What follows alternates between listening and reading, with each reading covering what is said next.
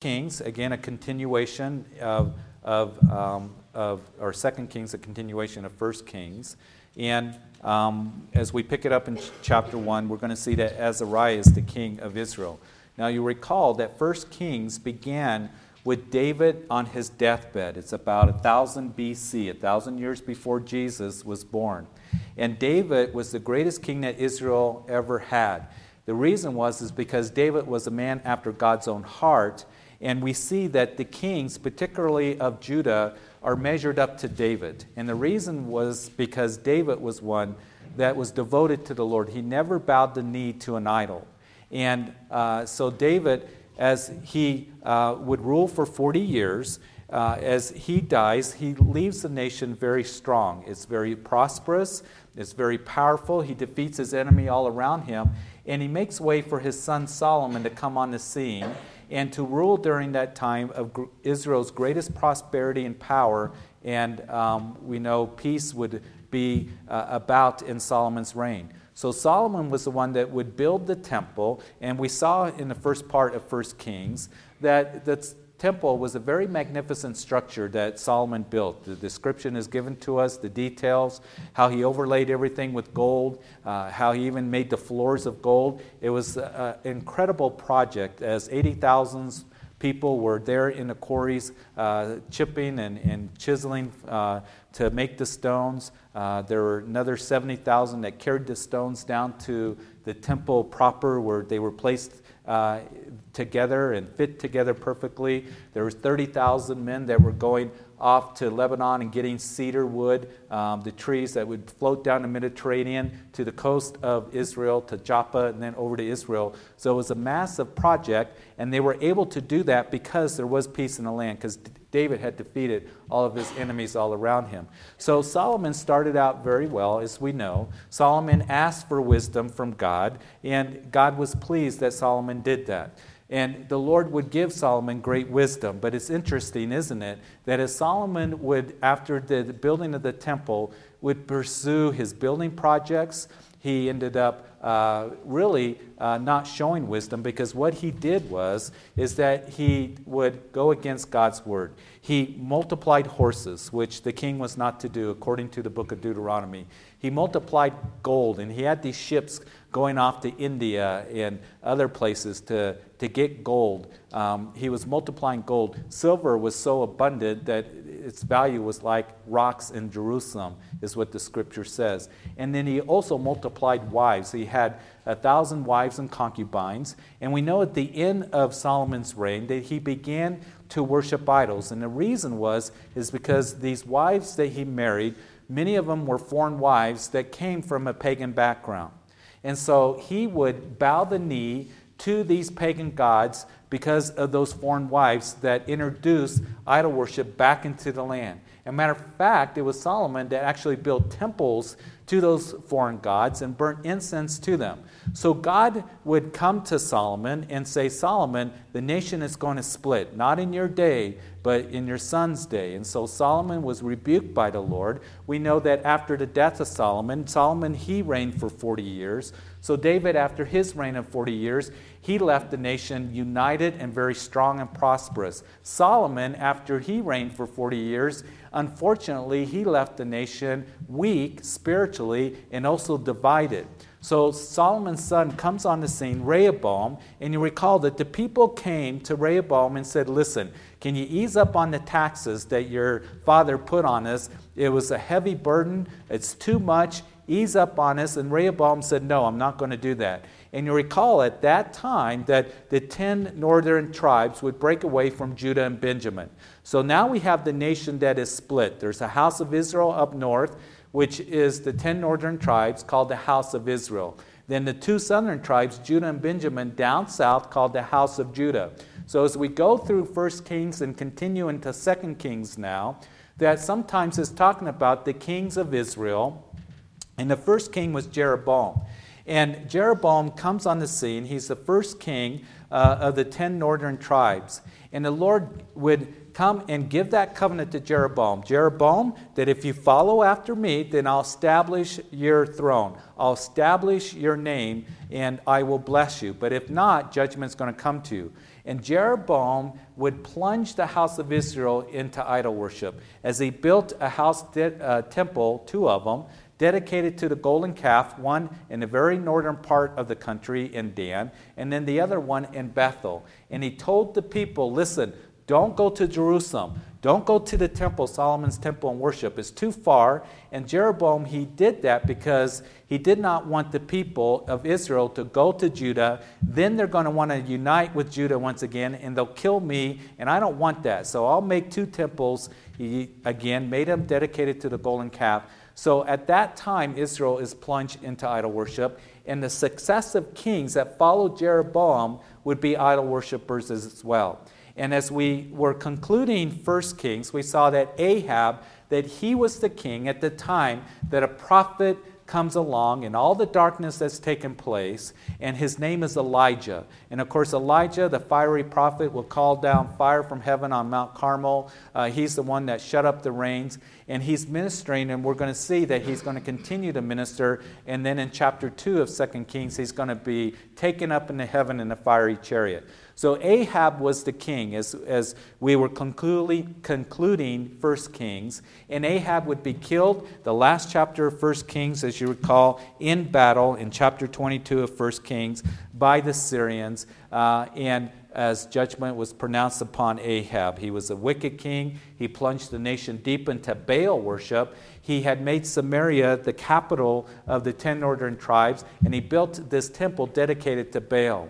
And when Ahab is killed, as we saw last week in chapter 22 of 1 Kings, then his son Azariah is now reigning. And it says that he did evil in the sight of the Lord. He walked in the ways of his father, in the way of his mother, in the way of Jeroboam the son. And he also served Baal and worshipped him. So here is Azariah.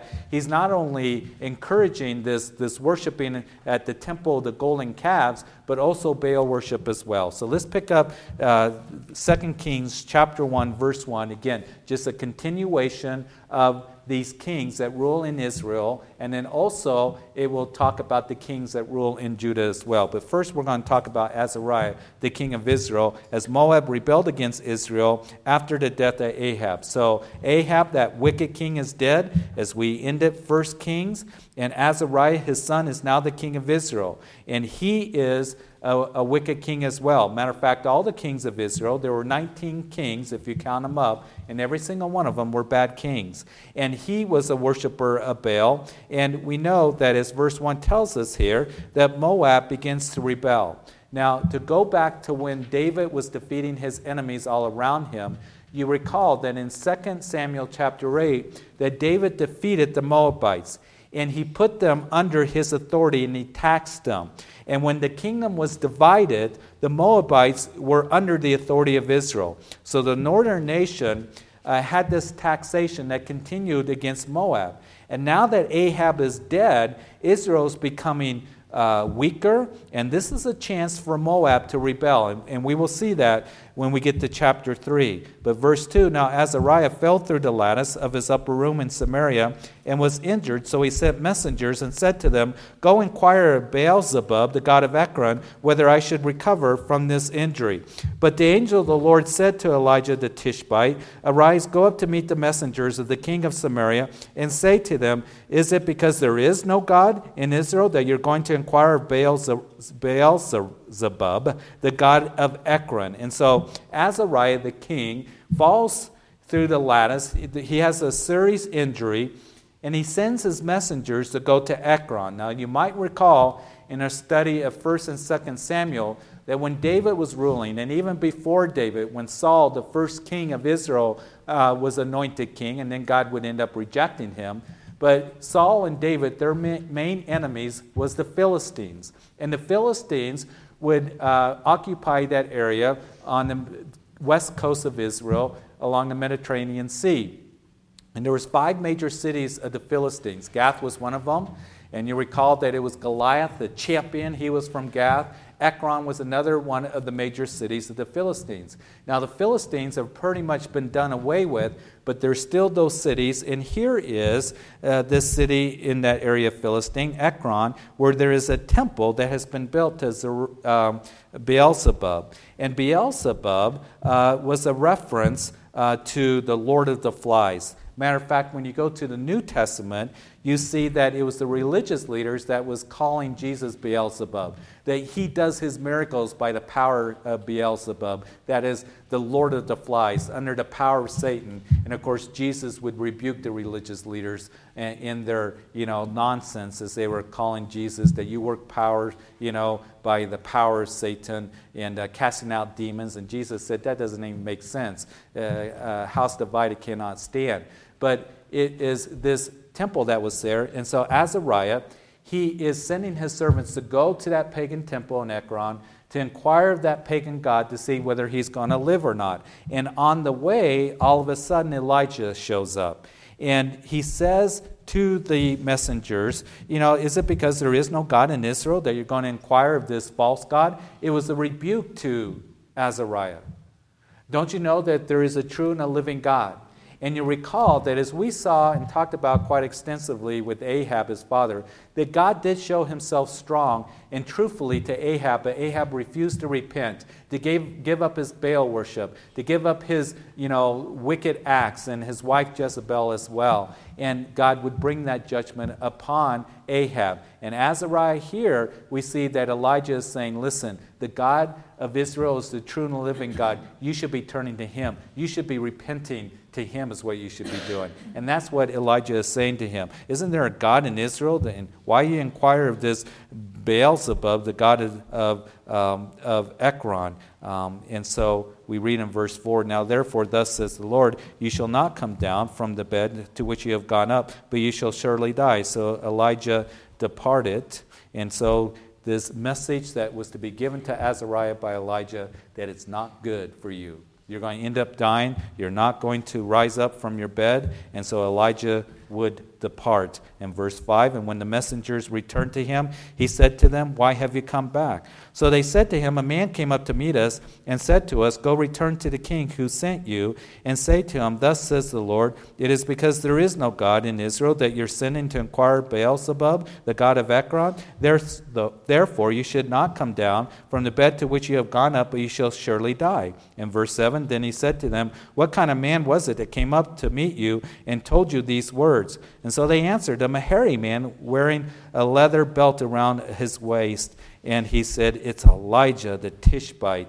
And so the messengers returned quickly. Azariah knows that they didn't go all the way to Ekron, because to go from the northern part of the country over to the coast would have taken a few days and then a few days to get back. So somehow Azariah, he knows that the trip's been cut short. Why are you back? Well, we met this hairy guy, and it's speaking of hairy garment, obviously, that he's wearing, probably much like John the Baptist, who wore, camel skin, and it would be Elijah probably wearing camel skin as well, and a leather belt, much like John the Baptist.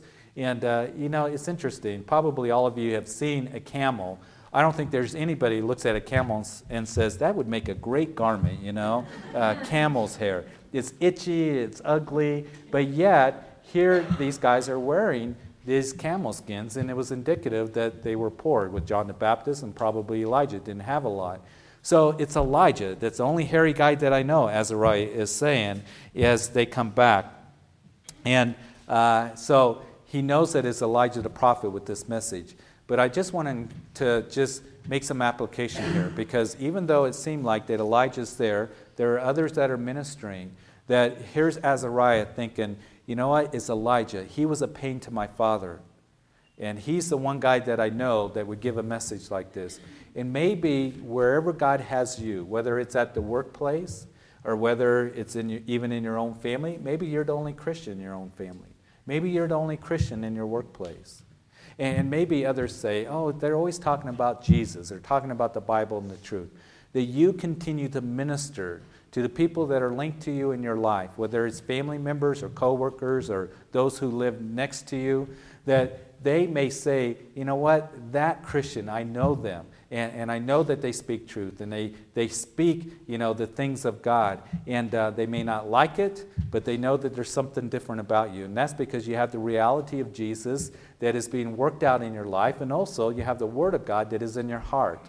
And so here is Elijah, just being a light in this dark, nation and all the things that are going on. In verse 9, we continue reading, then the king sent to him a captain of 50 with his 50 men. So he went up to him, and there he was sitting on top of a hill, and he spoke to him, man of God, the king has said, come down. So Elijah is sitting on top of a hill. The king sends a captain with 50 soldiers to go and get Elijah. I want to see him.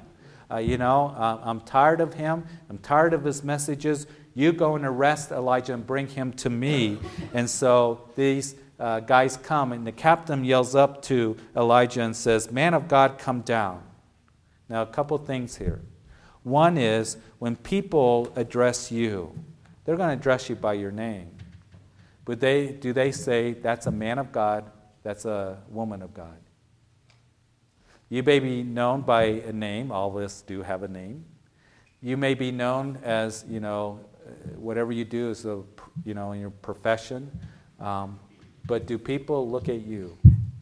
And do they see you? And do they say that that's a man of God? Do they say that that's a woman of God? Because they have the Word of God in their heart because of the way that they live. And that's my prayer. That people would look at you in your life. And you see, being a witness to others is not just what we speak, but also how we live. And we can touch people's lives as we are just being a witness with our lives and with the words that we speak. And they will say that there's a man of God, there's a woman of God. I recognize that, the reality of Jesus in their lives. So come down here. Come down right now. And you can just sense the urgency. It does remind me of when Nehemiah was up on the wall. Here's Elijah. He's up on this hill, and the soldiers saying, come on down here. It reminds me of Nehemiah, who was up on the wall. You recall that after the captivity of Babylon, that it would be Nehemiah that would come back to rebuild the wall around Jerusalem, because Jerusalem still laid in rubble after the captives were coming back from that captivity of Babylon. And we know that Nehemiah, he's building a wall, and the men have a trowel in one hand, they have a sword in the other hand, and there were those Sanballat and Tobiah and Geshem that were the enemies of God, discouraging the work that was going on, being threatening and saying threatening things to the people of Judah that were coming back and building the wall, and Nehemiah. And they would give a message to Nehemiah, these guys, Tobiah and Sanballat and Geshem, and say, Nehemiah, come down off the wall, and we need to talk about this, and come down and discuss this whole thing with us. And Nehemiah said, no, I'm not going to come down off the wall. I'm going to continue doing the work of the Lord. And you see, there are those in the world, and there are those that will come to you and to me as we desire to walk with the Lord, a life pleasing to Him, and as we are serving the Lord, and they will say, come down. Come down from what you're doing. And there can be a lot of distractions to take you away from just continuing in the things of God and in service to God. And Nehemiah said, I'm not going to come down. And he continued to build a wall. He had the men stationed with a trowel in one hand and a sword in the other. Trowel, they were doing the work of the Lord, and a sword to defend themselves. And you continue doing the things of God. And beware of the distractions that can come along, those of the world and others. The enemies of God that will say, don't serve the Lord. Don't, be doing that. You need to stop trying to discourage you. And you and I need to be ones that we stand and say, no, because I'm going to continue the work of the Lord. I got a trowel in one hand, and I got the sword of the Spirit in the other, which is the Word of God. I'm going to continue to grow in the Word of God. And I'm not going to come down off the wall, whatever that might mean for you. As a mom, perhaps, as you're taking care of your children, and as you're raising them in the ways of the Lord. And dads, as you're providing for your kids, and you're going home and you're saying, as for me and my house, we're going to serve the Lord. And we're going to be dedicated to the Lord. As you're ministering to others, maybe in some way, whatever that might mean for you, you continue in the things of God. And that you beware of those who will say, come down. Don't do it. Stop serving the Lord. You keep serving the Lord. And here's Elijah. They're saying, come down. And Elijah, as it says that in verse 10, he answered and said to the captain of 50, if I have a man of God, then let fire come down from heaven and consume you and your 50 men. And fire came down from heaven and consumed him and his 50 men. So fire comes down, consumes them. Elijah didn't come down, but fire did. And so we see here that Elijah, as he is being faithful to God, God was taking care of him. In verse 11, then he sent to him another captain of 50 with his 50 men, and he answered and said to him, man of God, thus is the king said, come down quickly.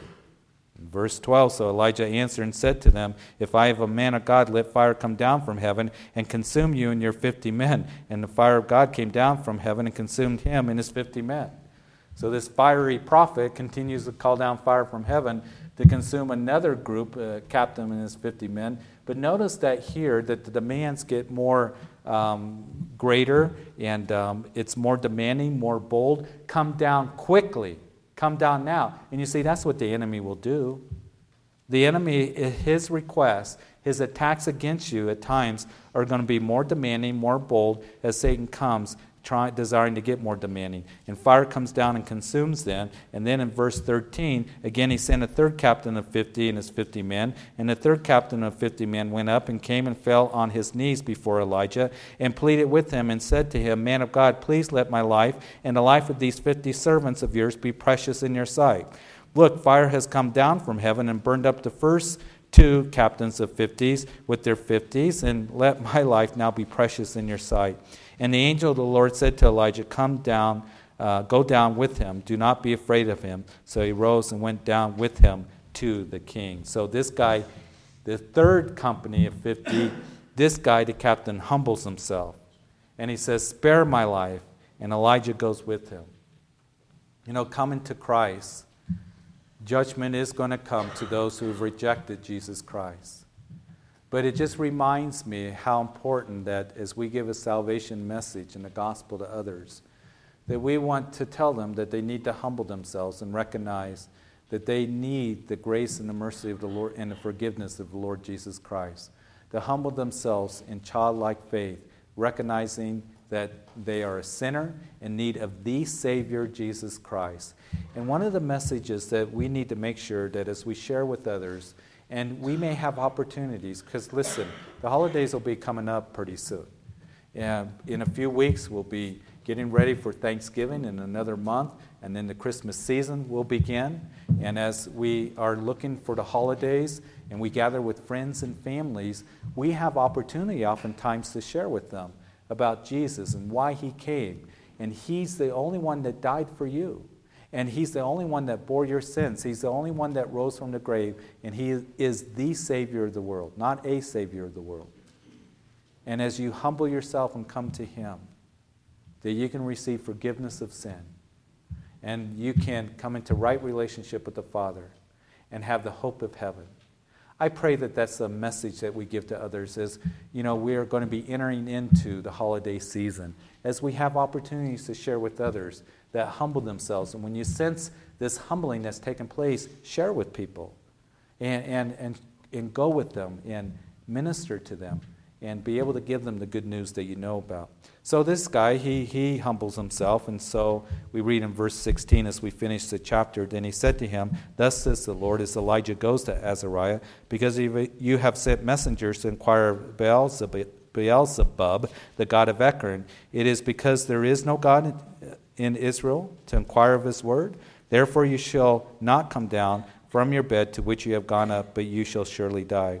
So Azariah died according to the word of the Lord, because Elijah had spoken, because he had no son.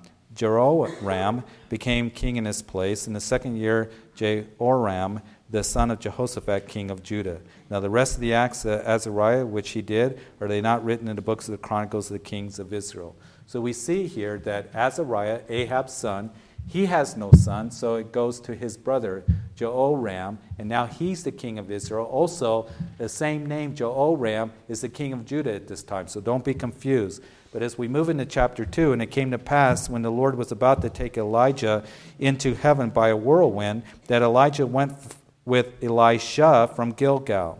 So here it is that in this chapter, it's a familiar story that we're going to see that Elijah, that he is going to be taken up into heaven in a fiery chariot. And it's a wonderful, wonderful picture, I believe, of the rapture of the church. That one day the Lord's going to take a generation of believers up to heaven, as 1 Thessalonians chapter 4 tells us. So Elijah is going to be raptured up, and he is with Elijah. Now you might recall that in 1 Kings chapter 19, that Elijah was at the mountain of God, and Elijah was told to go and to anoint Elisha because he's going to take over the prophetic ministry. And so the Lord told Elijah to do that. He anoints Elisha. He's been ministering to Elijah during this time, mentoring him during this time. And now it's time for Elisha to take over the prophetic office, be the main prophet for Israel. And that's about ready to happen.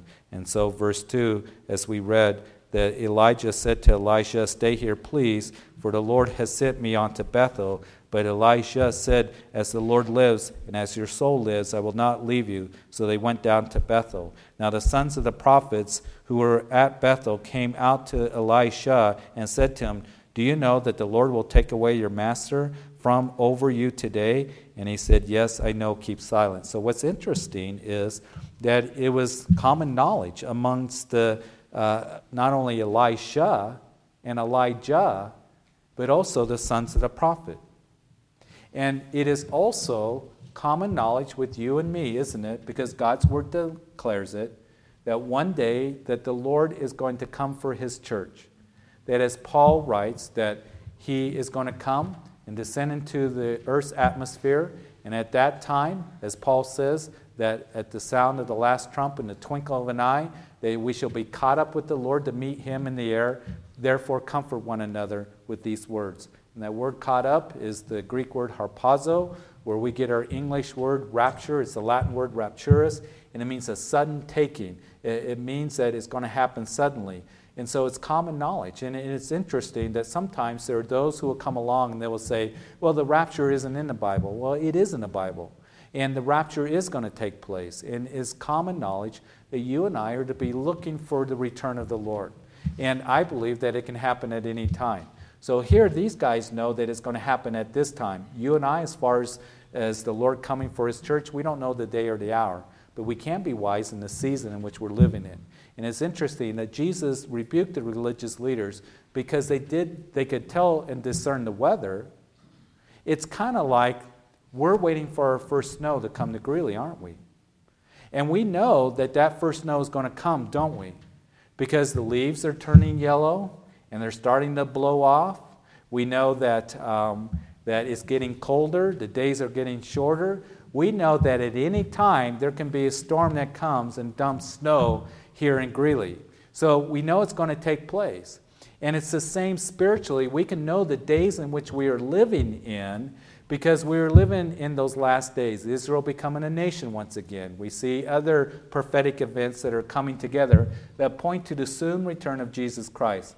So Jesus rebuked the religious leaders because they could not discern the coming of the Son of Man. They could discern the weather. And you and I, we are to be wise in the day in which we are living in.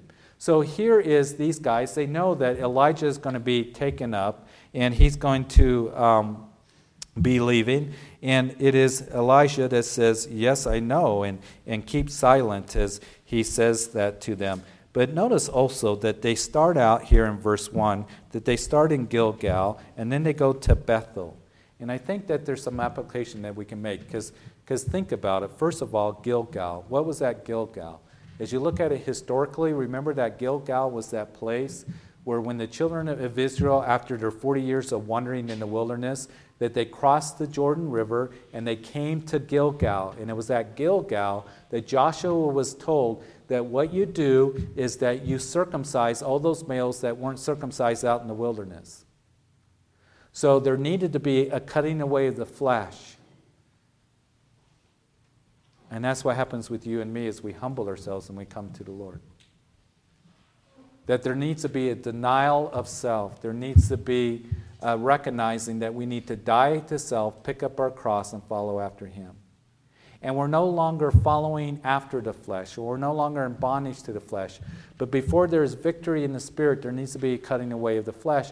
And even after salvation, there needs to be that work that is done, the self-reliance and all of this, the self-focus and relying on our own intellect and coming up with our own plans. There needs to be a cutting away of the flesh, because now we are to walk in the Spirit. So that happened at Gilgal. And then you recall that it was Bethel. Now Bethel, again, was one of those places where one of the golden calves was placed. But if you go back further in history, that if you go to the book of Genesis, that Bethel was a place where Jacob, when he was running from his brother Esau, you might recall that he goes to that place, he pulls up a rock as a pillow, and he goes to sleep and he has a vision. And there are angels ascending and descending.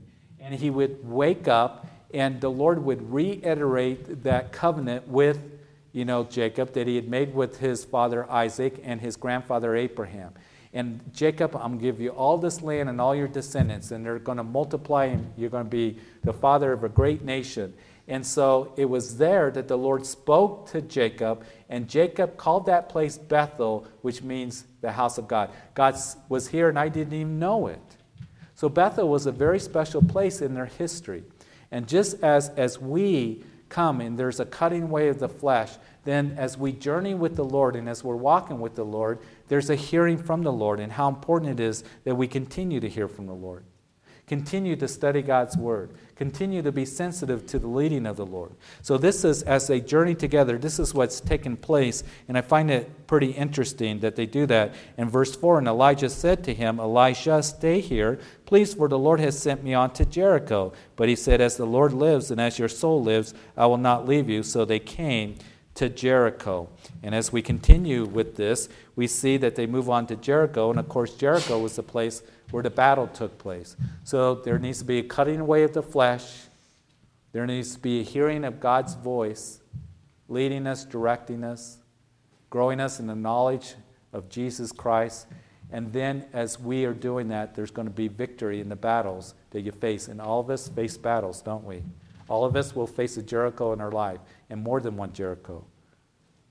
And as we are just depending on the Lord, and as we are hearing from the Lord, there's going to be victory in the Lord. We continue reading in verse 5.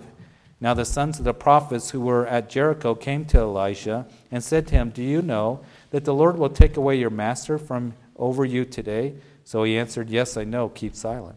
Then Elijah said to him, stay here, please, for the Lord has sent me on to the Jordan. But he said, as the Lord lives and as your soul lives, I will not leave you. So the two of them went on.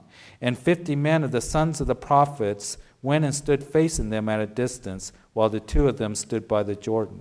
Now Elijah took his mantle, rolled it up, and struck the water, and it divided this way and that, so that the two of them crossed over on dry ground. As they crossed the Jordan River here, the Jordan speaks of God's faithfulness when he brought them into the promised land. You see, as you go from denying yourself to cutting away the flesh, to hearing from the Lord, to doing battle for the Lord, you're going to see God's faithfulness in your life. And so verse 5, he says, as Elijah is saying, the Lord's going to take me away. And the sons of the prophets are coming to Elijah and saying, you know that the Lord's going to take Elijah away. And he says, yes, I know, keep silent. In other words, what is Elijah saying that? He's not being mean to these guys. He's not saying, oh, shut up. You guys are bugging me. What he's saying is, yes, I know that. And let the Lord do what he's going to do when he does it. There are times where we need to be still before the Lord and be silent and hear from the Lord and say, Lord, you do what you're going to do when you're going to do it in my life. And do that work that you want to do. And I just trust in you. So as we have read in verse 8, Elijah, that he takes his mantle, and it was kind of like a robe, a prophet's robe, and he rolls it up and he strikes the water, and they cross over to Jordan on dry ground. And so it was when they had crossed over in verse 9 that Elijah said to Elisha, ask, what may I do for you before I am taken away from you? And Elisha said, Please let a double portion of your spirit be upon me. So he said, You have asked a hard thing. Nevertheless, if you see me when I am taken from you, it shall be so for you. But if not, it will not be so. So here is, as they cross the Jordan, that Elijah asks Elisha, What may I do for you? And here Elijah, he says, I want a double portion of your anointing.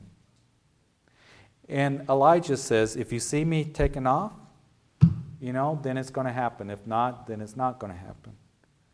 But as I think about this, here Elijah has been mentoring and ministering to Elisha. And Elisha is going to pick up the mantle, as we're going to see that Elijah is going to be taken up in a fiery chariot. And he's going to end up doing twice as many miracles and receiving that double portion as Elijah did. But I think there is something worth considering here as we stop and we look at this. Because, you see, as I get older, and as we get older, those of us who are older in the Lord, we should be ones that we want to mentor. We want to continue working with those who are younger. And you see, if the Lord tarries, that if, it comes to where I can't minister anymore or I can't teach the Word of God in the years ahead, that what my prayer is that we've been raising up people to do the work of the ministry. And that we would continue on doing those things. And what I pray is that, you see, Calvary Chapel isn't just built around an individual or just a pastor, but this is a work of God. And this is a movement of the Spirit and a work of the Spirit here at Calvary Chapel. And what has begun in the Spirit, I pray, is never perfected in the flesh. And that's what Paul would write to the Galatians. What has begun in the Spirit, you're going to try to perfect in the flesh, that it would continue to be a work of God. Because what happens is that if the ministry of any sort is built around a person or a program or, a personality, then it's going to die out. And what my prayer is, if the Lord tarries, and listen, I plan to be here as long as I can keep teaching the Word of God, but I'm not going to live forever. And when the Lord, I pray that we all get raptured, and it'd be just great if it happened tonight. But if the Lord tarries, and then we continue on, and if the Lord was to take me home when that happens, that I pray that the ministry here would just continue on. And I pray that whoever, that person that would come along or group of leadership that comes along, that we would see God working twice as much. It's been so incredible to watch God working over the years. And I think about how we just started in our home and what God has done and how faithful He has been and just the venture of faith that we've taken in this ministry. And I believe that God wants to do so much more. I really do. I believe He's just getting started. And I pray that that would continue and that we would encourage the young people and those who are younger. They are our future leaders, and that God would work even mightily through them. I think God wants to continue to work through us. He's not done with us. He's not done with us who have been here. And He's not done with Calvary Chapel until He takes us home to be with Him. And I believe that God wants to do so much more. And that's what I'm trying to say. And as I get older, I want to keep ministering, helping the younger until the Lord takes me. And I see this here modeled in such a wonderful way. And so He's saying, hey, if it happens, you see me, then you're going to get a double anointing. In verse 11, then it happened. And he continued and talked. And then suddenly a chariot of fire appeared. Verse 11. With horses of fire, and separated the two of them, and Elijah went up by a whirlwind into heaven. And Elijah saw it, and he cried out, my father, the chariot of Israel and its horsemen. So he saw him no more. And he took hold of his own clothes and tore them into two pieces. He also took up the mantle of Elijah that had fallen from him, and went back and stood by the bank of the Jordan. So Elijah ascends into heaven in a whirlwind. Sounds pretty cool, doesn't it? And I can't wait till the Lord comes back for us. And I pray that it is very, very soon. And I hope that we are the generation that's going to see the Lord come for His church.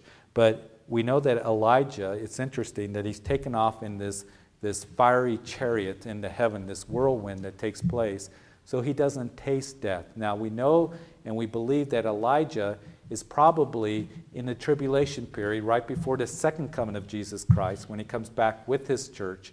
He's will, at the end of the tribulation period, touch down on the Mount of Olives, and then he will establish his kingdom. We're going to come back with him riding on white horses. But in that final 7-year period, that the end of the book of Malachi, that one of the last verses of the Old Testament says that Elijah will come before the dreadful day of the Lord, the terrible and dreadful day of the Lord. So 400 years later, when John the Baptist is born, the last book of the Old Testament, Malachi, to the birth of John the Baptist are called the silent years. And that's 400 years to where it's not recorded of prophets coming into the land. God was still working, but there's that 400-year gap called the silent years. And when John the Baptist comes on the scene, they were asking John the Baptist, "Are you Elijah?" He said, "No, I'm not Elijah." And it was Jesus that was speaking concerning John the Baptist, that John the Baptist came in the power and spirit of Elijah. But we believe that Elijah will come before the dreadful and terrible day of the Lord and will be one of the 2 witnesses that we read about in Revelation chapter 11. And those 2 witnesses that are going to be ministering there in Jerusalem in the first half of the tribulation period, also spoken of Zechariah chapter 4, that those 2 witnesses, that they will be able to call down fire from heaven, they will be able to shut the rains from coming during that time. Who's that speak of? Speaks of Elijah that we've seen. That's his ministry. But also they're able to turn water into blood. So other Bible scholars believe that the second witness is going to be Moses. Now there are those who come along and say that the 2 witnesses are probably Elijah and Enoch. And the reason is because Enoch, back in Genesis chapter 5, that he walked with God and then he was no more. In other words, he was raptured. So when you look at Enoch, when you look at Elijah, they're the picture of the rapture of the church. They didn't test death. And so there are some Bible scholars that think that it has to be Elijah and Enoch that are the 2 witnesses, because they will be eventually killed by the Antichrist in the tribulation period, and it's accounted once for man to die, then the judgment. Well, I don't exactly buy that argument. It is true that unless the Lord raptures us, that we're going to taste death and then the judgment. But there's going to be a whole generation of Christians that are going to be raptured, and we're not going to taste death. So I think that the 2 witnesses are Elijah, that will come before the dreadful and terrible day of the Lord, and then also Moses. So here Elijah is taken up in that fiery chariot. And then verse 14, then he took the mantle, that is Elijah, as he picked it up, and he took the mantle of Elijah that had fallen from him and struck the water and said, "Where is the Lord God of Elijah?" And when he had also struck the water, it divided this way and that, and Elisha crossed over. So Elisha has the same power that Elijah had. God was with him. And the first miracle that Elisha does was the last miracle that Elijah did. And we're going to see that a lot of the miracles that Elisha did was very similar to Elijah. In verse 15, now when the sons of the prophets who were from Jericho saw him, they said, "The spirit of Elijah rests on Elisha." They recognized that Elisha was now taking over the prophetic ministry of Elijah, and they came to meet him and bowed to the ground before him. And then they said to him, "Look now, there are 50 strong men with your servants. Please let them go and search for your master, lest perhaps the Spirit of the Lord has taken him up and cast him upon some mountain or into some valley." And he said, "You shall not send anyone." But when they urged him till he was ashamed, he said, "Send them." Therefore they sent 50 men, and they searched for 3 days, but did not find him. And when they came back to him, for he had stayed in Jericho, he said to them, "Did I not say to you, do not go?" So these sons of prophets, it's interesting, they knew that the rapture was going to come for Elijah, and after it happens, they see that the mantle had fallen on Elijah, but yet they're saying, let's go look for Elijah. Maybe he fell on a mountain or in a valley somewhere. And Elisha says, "No, don't go. Don't go." But then when he was ashamed, in other words, they were bugging him so much that he said, "Finally, go, get out of here. Just go look." And they look for 3 days, and then they come back, and Elisha said, "I told you shouldn't go." He was taken up into heaven. Believe what God's word has to say. His word will be true. And his word is going to come true for you and for me. And you know what this reminded me of a little bit? That when the rapture of the church happens, people are going to be looking for you. They're going to be looking for me. Isn't that interesting to think about? And they perhaps have heard, if you witness to unbelievers or witness to family members that don't know the Lord, and as, we are taken away, if it comes, the Lord comes in our lifetime, then they're going to say, well, I heard they talked about rapture, but maybe they're just gone. Maybe they went on a trip. Maybe they're just gone away some way. And I imagine it's going to be a lot of the same thing. That's what it reminded me of. But let's finish the chapter tonight. And then the men of the city said to Elisha, please notice the situation of this city is pleasant, as my Lord sees, but the water is bad and the ground barren. And he said, bring me a new bowl and put salt in it. So they brought it to him. And then he went out to the source of the water and cast in the salt there and said, thus says the Lord, I have healed this water from it. There shall be no more death nor barrenness. And so here he is in Jericho. The water supply is bad. They can't drink it. It's bad to where the land is barren. They can't grow crops. So Elijah here, beginning to work miracles, what he does is he has them bring salt. He puts it in a bowl, and then he puts it in the water source, and now the water is good. It's interesting today if you go to Jericho, which is hard to do because it's right in the heart of the West Bank. But if you go to Jericho, around Jericho is some of the best fruit in the world that is grown there, out there in the desert. And it's amazing, the drip irrigation and the water that they use there. There are grape, orchards that are there, oranges from Jericho, some of the best oranges in the world. Absolutely amazing what they've been able to do with that desert area. And so at one time here, Elisha, the water was bad, but he would heal the waters as he would put in the salt. And I just want to encourage you tonight, guys, that Jesus said that we're to be the salt of the world, aren't we? And then it would be Paul that would write in Colossians chapter 4, verse 16, let your speech always be with grace, seasoned with salt. What does salt do? Salt, it causes a thirst, doesn't it? And what I pray is the words that we speak and how we live our life as we are a light, and as I just said in the beginning of this study, that we would be ones that people would look at us and it would cause a thirst for Jesus. They would be thirsty, saying, whatever it is that you have, I want that as well. And salt also was to be a preservative. It kept, corruption from spreading or meat from going bad, spoiling. It was used for that. And I pray that you and I would realize that as we are a light and salt in this world, we really keep evil from really just going rampant all over the world. And it's also interesting that in 2 Thessalonians chapter 2, that Paul says that which is restraining will continue to restrain until it is removed. And then the Antichrist is going to be revealed. You and I as the church and as believers, we're a restraining factor. Do you know that? And there's a restraining that takes place. I think that as Christians, we don't realize the important role and how that we are salt, that we just keep evil from just completely taking over the world. Can you imagine what it would be like if there was no Christians at all in this world or in this nation or in this city? It would be a lot different. So I want to encourage you, continue to be salt, all right? Continue to be light and continue to pray. Pray for your family. Pray for our community. Pray for our nation because we all are salt and light. And then as we finish, then he went up from there, verse 23, to Bethel. And as he was going up to the road, some youths came out to the city and mocked him and said to him, go up, you bald head, go up, you bald head. So he turned around and looked at them and pronounced a curse on them in the name of the Lord. And 2 female bears come out of the woods and mauled 42 of the youths.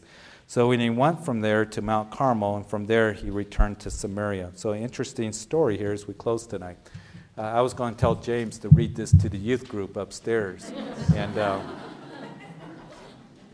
I didn't. I'm just kidding, parents. But you read this and you think, here's some kids coming out and saying, hey, you baldy, hey, you baldy. And, Elijah, you didn't mess with him. This mean guy, he pronounces a curse, and then these bears come out and maul these youths. And you look at it and you think, what's up with all of this?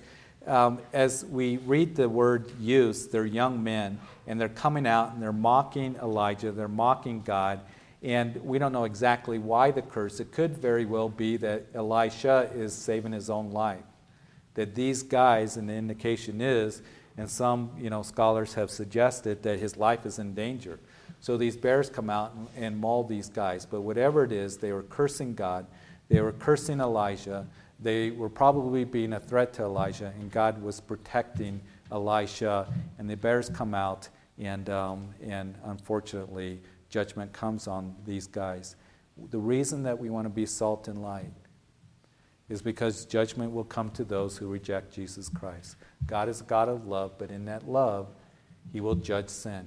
And the good news for you and for me is Jesus took the judgment and the punishment for us on Calvary's cross. So that's why we rejoice. But I just want to encourage you, Calvary Chapel, that we do have the ministry of reconciliation. To continue to give the love and the truth of Jesus Christ to others, to be salt and light, knowing that the Lord's going to come for us, that he's going to be faithful. You keep, dying to self. You be one that you continue to hear of the Lord. You be one that you're going to see the faithfulness of the Lord. And you continue to let the Lord work in your life in a very powerful way. And you will see that because he is faithful and just and true. And continue to be salt and light to others. So, Father, we thank you for just this lesson that we've learned tonight and the Bible study that we've had. I thank you for, again, those coming out. And there's a lot of other things that we could be doing on a Wednesday night, watching TV, just relaxing. And that's, something because we've had a long day. But, Lord, I thank you that we've been refreshed in your word and been reminded of these things. And Lord, I do pray that we would continue to just look to you and trust in you and your word. And Father, that we wouldn't just rely on ourselves, but there be every day more a dying to self. And Lord, that there would be just victory in the Spirit as we hear your voice, as we wait on you and see your faithfulness. And Father, I pray for us that we would be salt and light, all of us, to a lost and dying world, to a world that mocks God more, to a world that's not interested in truth, to a world that seeks its own, rebels against you, Lord. Father, this is a day of grace because we see the things going on all around us that point to your soon return. And we know that promise is given to us. And we don't know the day or the hour that you're going to come for us, Lord, but we know that we're living in the last days. And may we be wise that's looking for our Master's return. And Lord, may we just hold on to that promise. And just as we saw in John, as he writes in this first epistle, that he who has this hope, that is when we see you in the coming of the Lord, purifies himself. So Lord, may we be salt, causing a thirst in people's lives to come and just see the reality of Jesus in us. And may they thirst for that. And Lord, may we be ones to continue to pray, because there's a lot of darkness and evil, and there's power in prayer, and we need to pray for our community, and we do. We pray for our nation, that in a few weeks we're going to be electing new leaders. And it grieves us when we see the road that we're on in our nation, economically and spiritually, morally. We're in such decline. And I pray that we would be a nation that recognize your blessings and how we need to turn to you and repent, and that we need your help, Lord. And Lord, I pray that that we would be a light in our workplace. That people would look at us and say, there's a man of God or a woman of God, because we stand for truth. And we speak of the truth of Jesus and the love of Jesus. And that we wouldn't get off the wall or come down from the hill because the world's screaming at us to do that. But just continue on with you. Lord, I thank you for this time that we've had together tonight. Bless the rest of our week. Be with those who need a special touch.